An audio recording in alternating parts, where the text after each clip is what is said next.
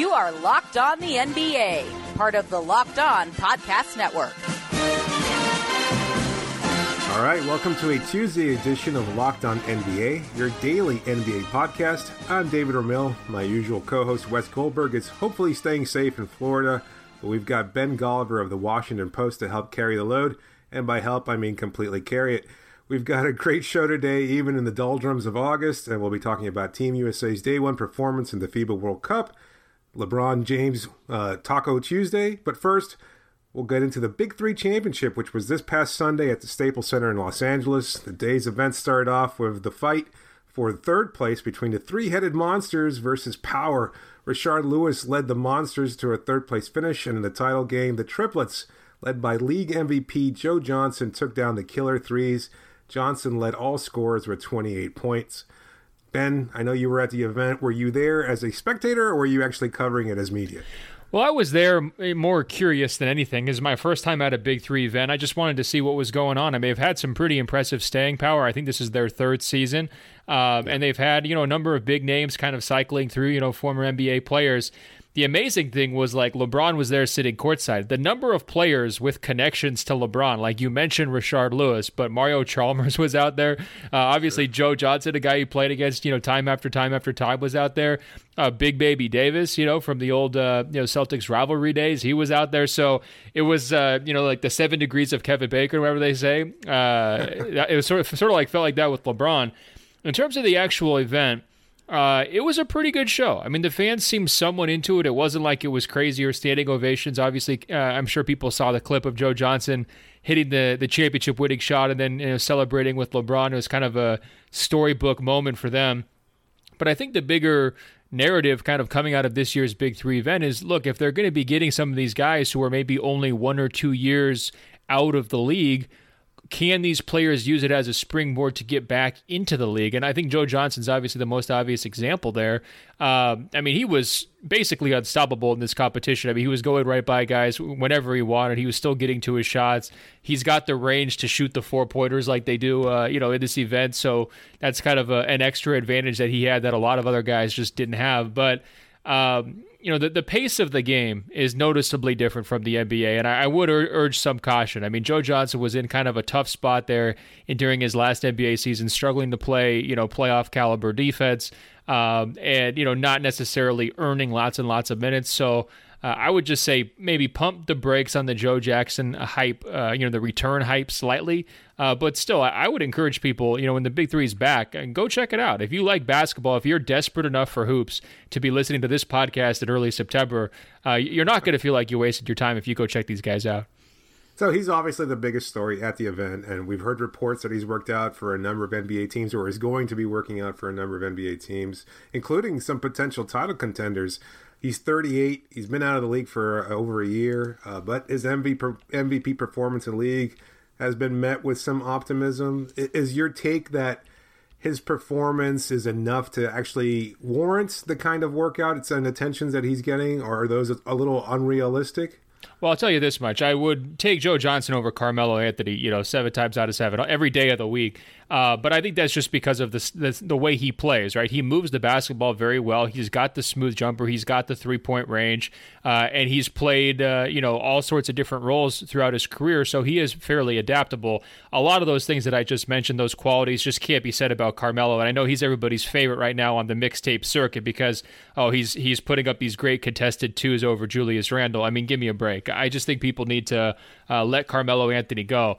I think the real problem with Joe Johnson, though, is, he is, quite a bit older maybe than people realize. He's kind of one of these ageless guys, but he's at 38 right now. I think a lot of his game during the Big 3 tournament that I saw was all below the rim. And I think if you're trying to play, wing minutes or forward minutes on the NBA level right now, you still need to have some of that explosive athleticism. Otherwise, you're just a spot-up shooter. And, I'm not sure he can move well enough defensively to really, earn himself a meaningful role with any of these teams he's working out for. Yeah, I'm kind of curious to see whether or not the Big 3 can remain a viable place for players to continue rehearsing for the NBA, because I think it's going to take some time for it to kind of establish itself with any kind of seriousness. I mean, I think it took a long time for people to look at the G League or the D-League as it was once called, and look at it as a legitimate proving ground for young players and players that maybe were even on the outs and were kind of just slowly building their way back to the NBA. And I look at the Big Three, and obviously it's a little bit more firmly established, although it doesn't have the same kind of structural integrity as the D-League once did. I'm just looking at the Big Three and wondering, I mean, there are some younger players. It's not just about guys who are, past 38 or into their 40s. And I'm wondering, what's it going to take for them to kind of establish themselves as a legitimate proving ground? Do you have any ideas? Well, I think they've got a pretty good model. I mean, the timing is right. It's in the dead time when, if you're a basketball fan, you're looking for something to do, and it's affordable for sure. They've got, a bunch of pretty well-known players. You could see, fans showing up in guys' old jerseys from 10 years ago. They've got the nostalgia element. There was a little bit of tension this year from some players kind of calling out the NBA for not supporting the Big Three, for not helping to promote it. Obviously it's an independent entity with its own television deal on CBS, and it's not really affiliated with sort of the NBA's official media partners. And I think they sort of feel like maybe the black sheep, or they're being like left out in the cold a little bit, which is totally understandable from that standpoint. I guess my takeaway would be, look, this is a pretty good idea. Like, it's worked well enough where they've been able to sustain it for 3 years and get some buy-in from, players like Allen Iverson or Gilbert Arenas. LeBron sitting there courtside, like I mentioned. Snoop Dogg shows up for the halftime show. He's dancing around, with Ice Cube, same deal. LL Cool J. I mean, look, these are not maybe A-list entertainment celebrities at this point, but it's still people that get fans excited and, maybe get some people to tune in as well. I just wonder if the next step here is the NBA, maybe they explore doing like a seniors tour, right? Because I do think that they've tapped into an element of nostalgia. And, the league is so unforgiving. Once you get to 33, 34, I mean, pretty much usually that's curtains for guys. And these are still guys who can really play at a high level. And they're still, worth watching in a certain format. And 3-on-3 happens to be a pretty good one. So I guess my dream scenario would be that the NBA kind of step in and professionalize this thing, give us a seniors tour, and maybe make it a 3-on-3 thing. And, maybe partner with Ice Cube or something and really make it official and blow the whole thing out. Because like I said, it didn't feel like a waste of time when I was there. Yeah, it makes sense for the league to do so, but I also think that the league, it's behooving to the league to kind of have the older crowd somewhat forced out, because you can bring in younger talent, and with that younger talent, you get a whole slew of new fans. I mean, if for anything, we're looking at it this year with Zion Williamson and the kind of draw that he has as a big name out of Duke University, and I think that is something they don't want to lose out on. And I know they're not necessarily mutually exclusive, but at the same time, you can, get rid of old retreads. I mean, we're looking at the league this year, and I think there's so many exciting storylines, and feels like it's more wide open than ever before, or at least it has been in a long time. And yet, we saw a number of great players, Dirk Nowitzki, Dwayne Wade, all-time greats retire this past season, and the league doesn't miss a beat. So I'm just not quite sure how the league sees a way to monetize or continue building their brand by getting into the Big Three championship. Okay, but let me ask you this: would you pay $15 to watch Dwayne Wade in next year's Big Three if he came through Miami or Orlando? I mean, you'd think about it, right? Oh, absolutely. I think it does make sense from a fan's perspective. I think we all love basketball at any level, to be honest with you. I recently covered the Junior NBA Global Championship, and I couldn't identify a single player there, and I still enjoyed the heck out of the process. So I think this is the other side of that. But at the same time, from the NBA's perspective, those are young players with upside that could eventually be in the NBA. This is about guys that can't make it into the NBA anymore, and I think they would rather just be done with them. But yeah, we'll see for sure. And look, there's obvious risks involved when taking on a program like this. I mean, the Big Three, some of their sponsors are like medicinal marijuana companies. There was some fights and during games at certain points. I mean, I'm sure these guys would, probably no drug tests in the Big Three would be the right way to go, right? So I think that, there are, risks inherent to the proposition, but I do think Ice Cube deserves some credit here for having the vision to kind of pull this thing off and to keep it going. When I first heard it was coming out, I thought it was going to be a one and done thing. I mean, we've seen a lot of these, semi-pro leagues or whatever you want to call them, just kind of come and go overnight, and that hasn't been the case for these guys. Shout out to NFL Europe. Let's take a break here. We'll talk about the FIBA World Cup next. You're listening to Locked On NBA. Anything you're craving, Postmates can deliver. They're the largest on-brand network in the U.S. and offer delivery from all the restaurants, grocery and convenience stores, and traditional retailers you could possibly want or need. For a limited time, Postmates is giving our listeners $100 of free delivery credit for your first 7 days. That's $100 of free delivery credit. To start your free deliveries, download the app and use code LOCKEDON. We'll talk about the greatest offensive player in the NBA in the third segment, but first, Team USA started off their quest to bring home the gold in China. On day one of the tournament, they faced the Czech Republic, and after the Czech team actually started off with a slight lead, Team USA rebounded and put on an impressive defensive display, winning the match 88-67. Obviously, this team lacks the talent of past squads.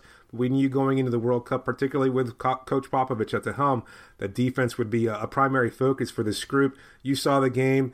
Do you think the defensive intensity is legitimate, or was this just going up against an inferior opponent? I would say a little of column A, a little bit of column B. I was really impressed by Donovan Mitchell, specifically on the defensive end. I mean, he was really getting after it, pressuring the basketball, just shadowing his guy around the three-point line. And that's not something that we've always seen him play with in the Utah Jazz. He's got a different role there. And Popovich was cycling guys in and out, definitely going deep into his bench, using his depth. And, I kind of dubbed these guys the United Spurs of America, right, for how they were going to play. Yeah. That's what we saw in game one, right? I mean, it was kind of controlled offensive approach, no crazy shots, trying to, stick pretty safely to, drive and kick and created jumpers.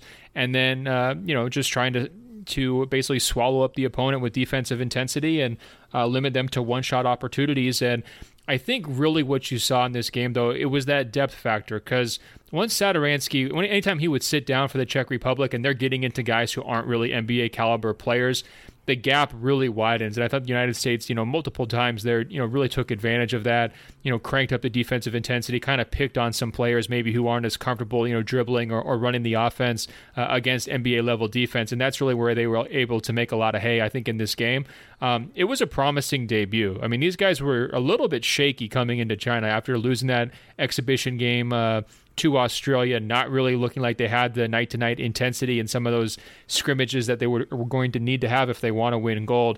I do think they restored order a little bit here with their early performance, but the other good part about this, David, Serbia and Greece both look pretty good, right? I mean, Jokic and Giannis have already stepped up and, against some of these cream puffs that they're playing against and really just laid the wood to them.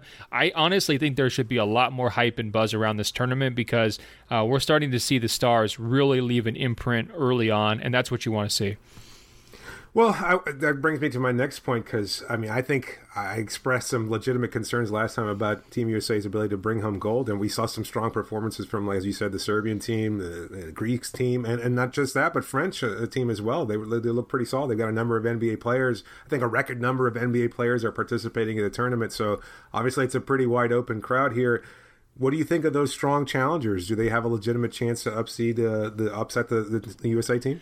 We talked about this before. I mean, I don't think it's a given at all that they're going to win gold. I think Serbia really couldn't have gotten off to a better start. Jokic is such a fascinating player. I wrote about him a little bit in my newsletter for the Washington Post this week.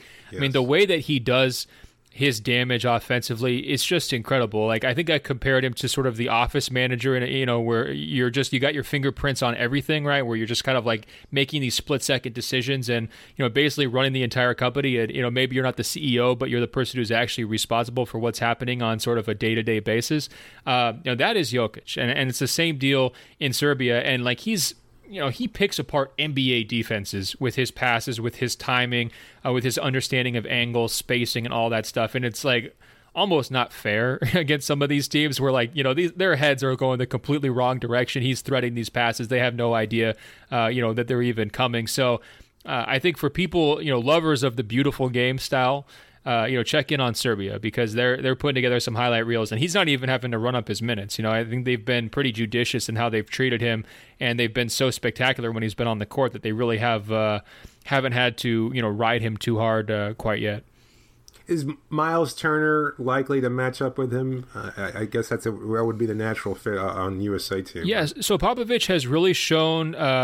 Basically Turner is his favorite, right? He hasn't played Lopez quite as much. I think that, Turner's shot blocking and athleticism, fits in a little bit more and maybe versatility fits in a little bit more with what Popovich has been looking for against the average opponent. The tricky part with Jokic, though, is you only get 5 fouls in these games, right? So somebody like Turner, I mean, if he goes in there, commits 2 quick fouls because Jokic hits him with some pump fakes, all of a sudden the USA's in trouble.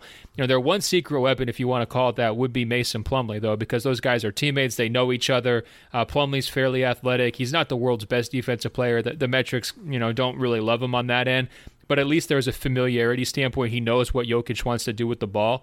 And so that would be one other option for them. But, to me, that's one of the biggest questions facing Team USA in this tournament. How do they handle the 2 biggest stars? Because as we just mentioned, Jokic is a tough matchup for them. They don't really have any power forwards who could play up and try to play him. Like, they pretty much have to use those 3 centers, whether it's Lopez, Plumlee, or Turner. And then on the flip side, they've also got to deal with Giannis. And their options on Giannis are not very good. I mean, they've got Chris Middleton, who knows him pretty well and has experience defending guys like Kawhi Leonard in the playoffs. They've got Jason Tatum, who to me would be, pretty quickly overpowered by a player like Giannis. And then, they've got a few other wing options they could try. Harrison Barnes, I think, right? Yeah, Harrison Barnes. I mean, that one sounds better than I think it would look. It's a tough spot for them, and, they lost some guys, like a PJ Tucker, who could have been helpful in some of these situations just as a team defender, or a guy who could add a little bit of a physical element, and just some, headiness, some IQ. But I think that the USA, not only are they, kind of lacking in star power, but they're also lacking in star answers, right? And how are they going to match up with these big-time players? I think it's a very open question. You kind of hinted at it earlier. You mentioned that Mitchell seems to be really standing out, and he seems like he's one of the under-the-radar stories of this team, and a lot of people have been talking about his focused approach and his absolute buy-in, leadership qualities, etc. You covered training camp. You saw it up close. Is he really that focused? And how do you think this bodes for Utah's upcoming season? Well, I'll say this. He's shrewd, okay? He gets it. Like, this is a great opportunity for him. I mean, he's got the signature sneaker with Adidas. Obviously, the tournament is in China. He's a guy who, plays in a smaller market, so doesn't always get the attention that he might if he played in a bigger market. And, I think also they didn't go very deep in the playoffs last year. So it's another thing where, like, his personal visibility or his personal branding maybe is not where it should be or it could be potentially. And so I think he's trying to embrace every aspect of this platform. In some ways, it's almost like following the Damian Lillard model up in Portland, where it's like, you're appealing to the fans online. I mean, I can't tell you how many interviews this guy did. It's like anytime there's a microphone, Donovan Mitchell is ready to hop on the grenade for his teammates and do the interviews and sort of be the visible face of this team. I think it's really smart. I think it's going to pay off for him. His athleticism, obviously, at the FIBA level really pops. He's already had a couple of really nice dunks. And as I mentioned earlier, great defensive intensity and awareness. If I was a Jazz fan, I would be kind of like licking my lips, right? I mean, this is exactly what you wanted to see, from your main guy out in China. Well, let's take a break here. We'll do a little buy or sell next. You're listening to Locked On NBA. Make sure to check out the revamped Locked On NFL show with expert analysis from former NFL scout Matt Williamson and host Brian Peacock. Locked On NFL is your daily podcast on all things NFL. Subscribe to Locked On NFL wherever you get podcasts.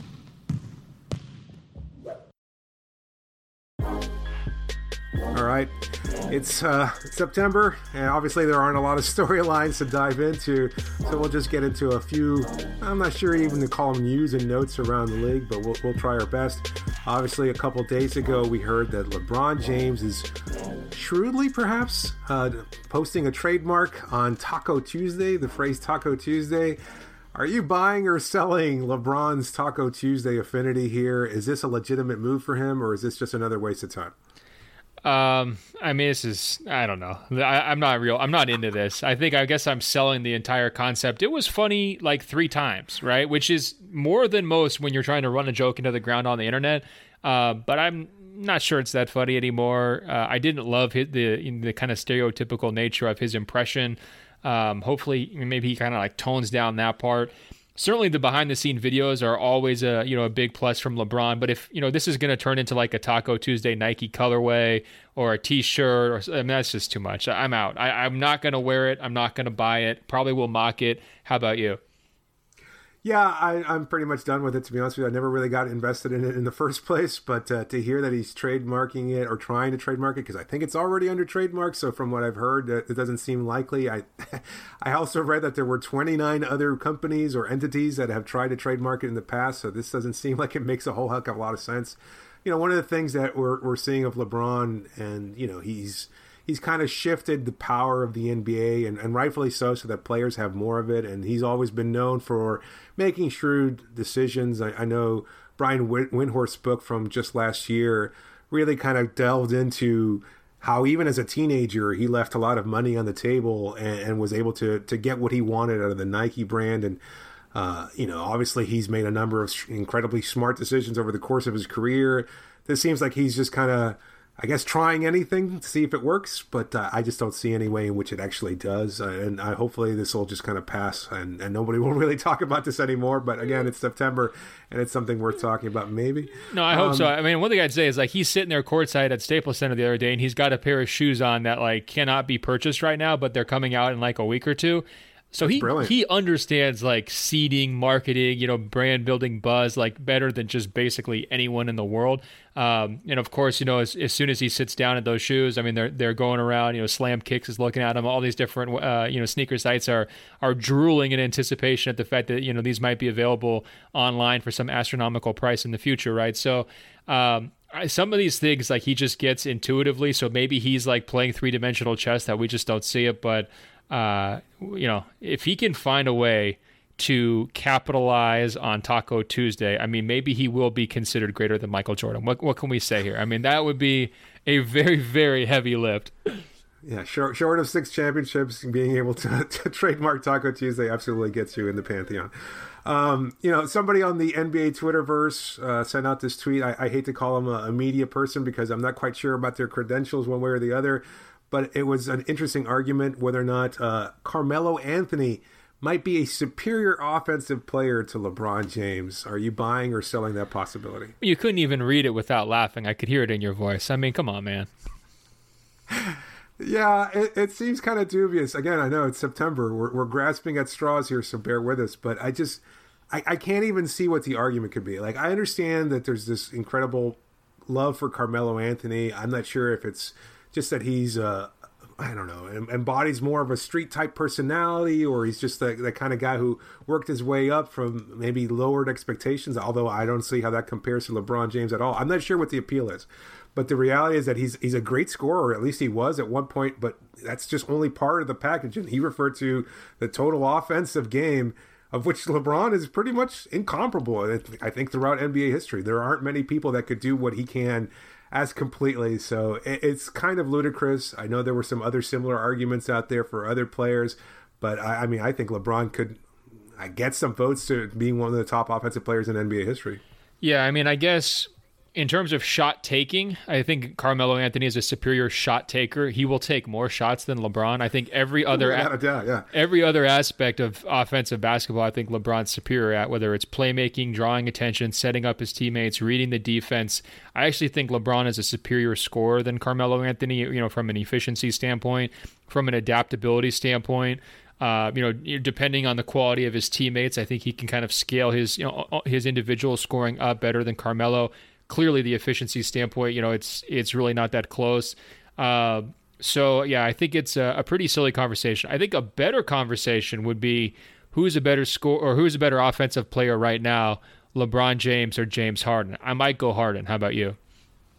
That's definitely a much more interesting. I think Harden's passing is exceptional, and I think even as great a passer as LeBron is, you could probably argue that Harden's even better, and his ability to get to the free throw line, I think, exceeds LeBron's by a considerable amount. So I'd have to give the nod to James Harden, which kind of seems ludicrous. And knowing that LeBron's defense has slipped considerably since his MVP days of just a few years ago, you might argue that James Harden is a better overall player because their defense is pretty comparable at this point, and he's a better offensive player. So it's kind of weird to say it because it almost sounds sacrilegious to a sense, but yeah, James Harden might be a better player than LeBron James overall. Yeah, I mean, if you're looking at an 82-game sample, I think Harden's definitely a better offensive player. I would prefer to have my offense built around him. I do think there's still an argument if, like, you're in a 7-game series, right, and you're going against, say, Golden State, the team everybody wants to knock off, especially these last couple of years.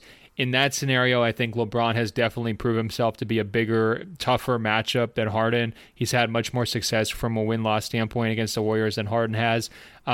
But yeah, if you're just saying in a vacuum with random teammates over the course of a full season, taking into account consistency, team effect and all of that, Harden's got a really, really good case. And like you mentioned, LeBron's in the conversation for the greatest offensive player of all time, right? I mean, Mike, I don't know if you want to put, Magic in there, whoever else you would put in that conversation. LeBron is definitely in there, and I think Harden's starting to get himself into that conversation too. Yeah, I think that's legitimate. Well, that's it for today. Hopefully we'll have more to talk about next week. Remember to listen to and subscribe to new and archived episodes of Locked On NBA on Himalaya, as well as on Apple Podcasts, Spotify, and Google Podcasts. If you're in iTunes, please leave us a review. Thank you so much for listening.